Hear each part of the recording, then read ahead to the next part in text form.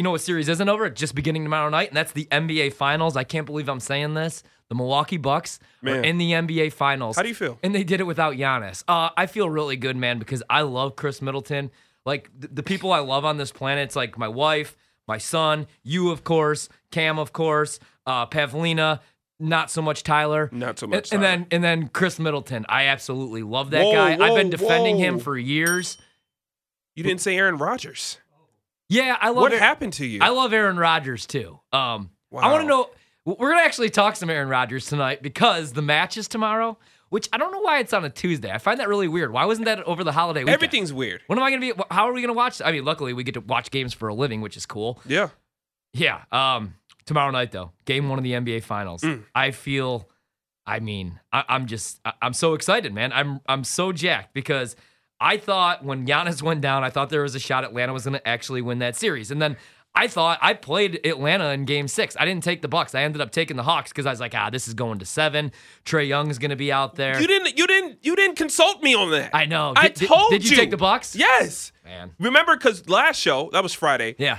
We literally had our prediction show. And I'm like, you were like, Quentin, you have Atlanta in a 7. You still sticking by that? And that was the first time I moved off of it. And I'm like, you know what? No. And you know what? And Trae Young played too. I know, and Trae Young played, and he could barely move around out there. I give him a lot of credit though, man. Him and Bogdanovich in that series could barely move. Yeah. You know what was the worst part? So I had the Nats tickets. I went to the game, to the baseball game, Dodgers Nationals, and the reason was I thought that it was going to work out where it was going to be Scherzer versus Kershaw, but then still I was like, I got to go to the game. So I DVR'd the Bucks game, and then like didn't check my phone for the updates. Watched it when I got home. Stayed up until like 5:30 watching it. So you went 0 dark 30 on the Bucks I did. game. Like you didn't want to hear anybody. You didn't want any buzz. So you were off Twitter too then. I was, yeah. And you in the game, some brews, and went straight home. And yeah. I like that. I bet a respect bunch that. of games, and I wasn't even like checking my phone for the updates. I was like, I took like 3 unders. I got to vouch for him because we were sitting at the Nats game and we were sitting together. Yeah. And I wanted to see the score just so I plan for tonight. Yeah. And I looked at him and he pushed the phone away. Wow. He didn't want to see a second of a score. He's Yeah. committed. He's committed to the bit. And I had money on it too. And that's my squad. That's so different from you. You know what I'm saying? I've never seen that. That's you know what? My wife was like, I can't believe you're actually going to go to the baseball game. And I was like, why? And she's like, well, the Bucks played tonight. Right. And it's to go to the NBA Finals. I would have never imagined that you would absolutely disregard. But that's commitment, though. I like doing stuff like that too. Just like I can't remember when I've specifically just tuned out of something just to watch it when I got home. But I definitely respect that. I would do that as well. It's tough to do though. It is. And then the worst part is, like if you do go to check your phone and you go to social media, what's the first thing that's going to pop up on Twitter? Especially Everybody's talking tweeting about me it. like, where's Horvath at? He's not talking any trash, and Middleton's performing tonight because, like I said, man, I was known as the Chris Middleton apologist, and there's like certain callers that hate Chris Middleton, and it's funny. Was I one of the callers? No, it's funny though because and I love Chris Middleton, by the way. right, I do. But when he plays good and the Bucks win, we don't hear from these guys, and then when he goes like 4 of 18, that's when they call in, and so I don't know if they called today because it's technically a holiday day, but I would assume that they probably didn't.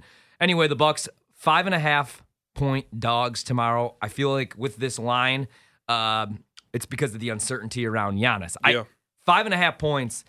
I think this is a 2-possession game tomorrow night. The Suns 5.5-point favorites, -110 both ways. If you want to back the Bucks or if you want to back the Suns, the total 218.5. That's -110 both ways. The Suns are +175 tomorrow night on the money line. Or I'm sorry, the Bucks are +175 on the money line. If you want to take the Suns just to win, -225 odds.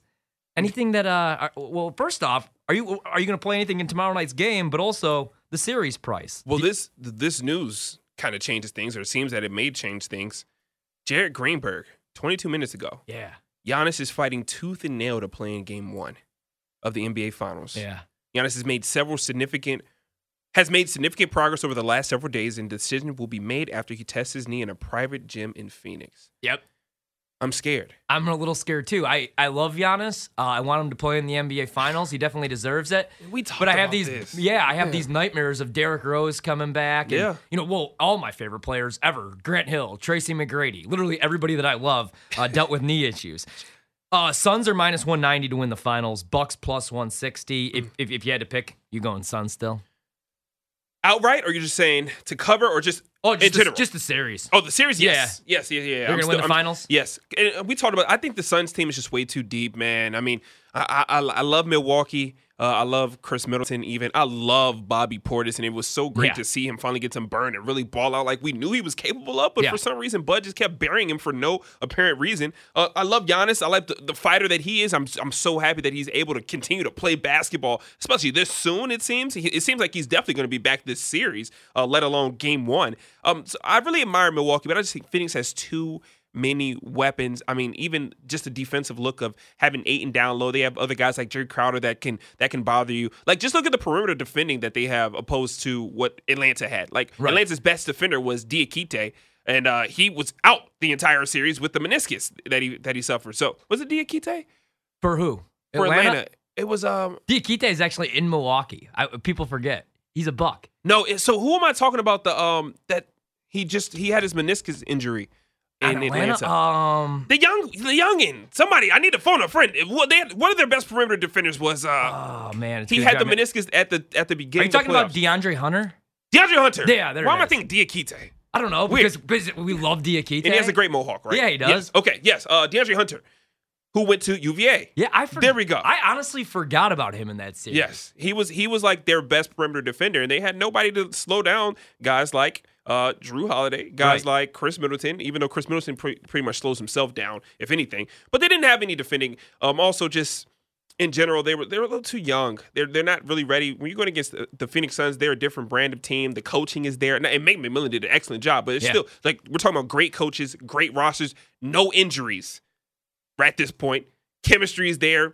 Guys that can all, like, you look at Atlanta, they have guys that can give you 20, 30, 40 out of nowhere, but they're just not at that point yet. Right. They're like freaking, we're looking at Bogdanovich all on one leg to, hey, maybe Bogdan can give them 30 points tonight, or maybe Gallinari, who moves at a rate that is slower than the human can actually imagine. Maybe he can give me 20 points. You look at Denver, it's, D-Book for sure can give you 40 every single night. Chris Paul can pick and roll that drop coverage to death and give you 40. DeAndre Ayton, when he puts on his big boy pants, can give you 20, 30, and 15 every single night. And then Cam Payne can give you 20.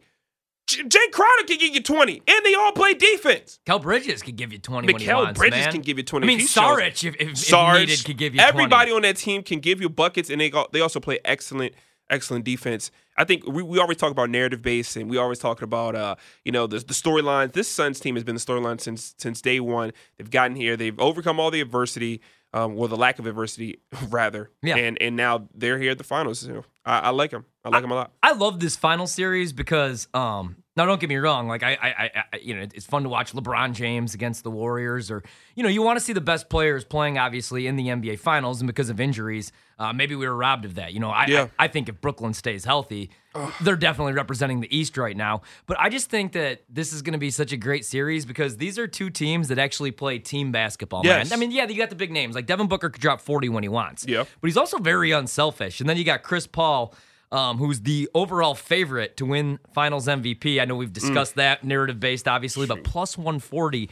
I don't really love that price. If anything, D-Book, who I know you mentioned. Give me D-Book, man. Plus 275. Giannis, if you are going to make the case for the Bucks. You're getting almost 4-1 odds with Giannis, plus 350. Now, we don't even know if he's going to be out there game one. I feel like it should be higher knowing his injury status. I know, right? And then you got Chris Middleton, 7-1. Drew Holiday, 16-1. So if I'm looking for a value pick on the Bucks, I'm going Drew Holiday 16-1. I mean, Middleton is very streaky.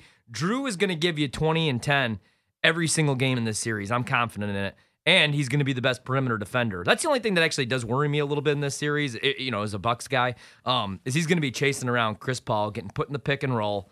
But, I mean, that matchup right there, Paul and Drew Holiday going at it is going to be so awesome. Man, Chris Paul and PJ Tucker. Yeah. Like, that's going to we're going to see that guy switched on Chris Paul a lot, too. And they love each other and hate each other at the same time. They're just a different breed of competitors. So I love all the matches that we're going to see. And this back to your original point about how we got here in terms of the injuries and how they have hampered some of the teams that we have seen, making it to where we thought they should. Brooklyn, even the Lakers with their injuries, all these teams.